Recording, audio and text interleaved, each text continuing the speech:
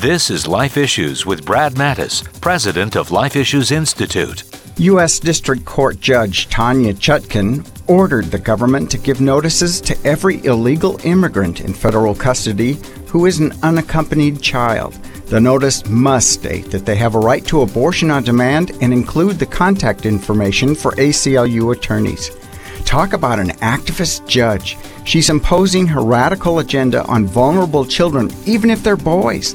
This is the polar opposite of the Trump administration's efforts to respect innocent human life.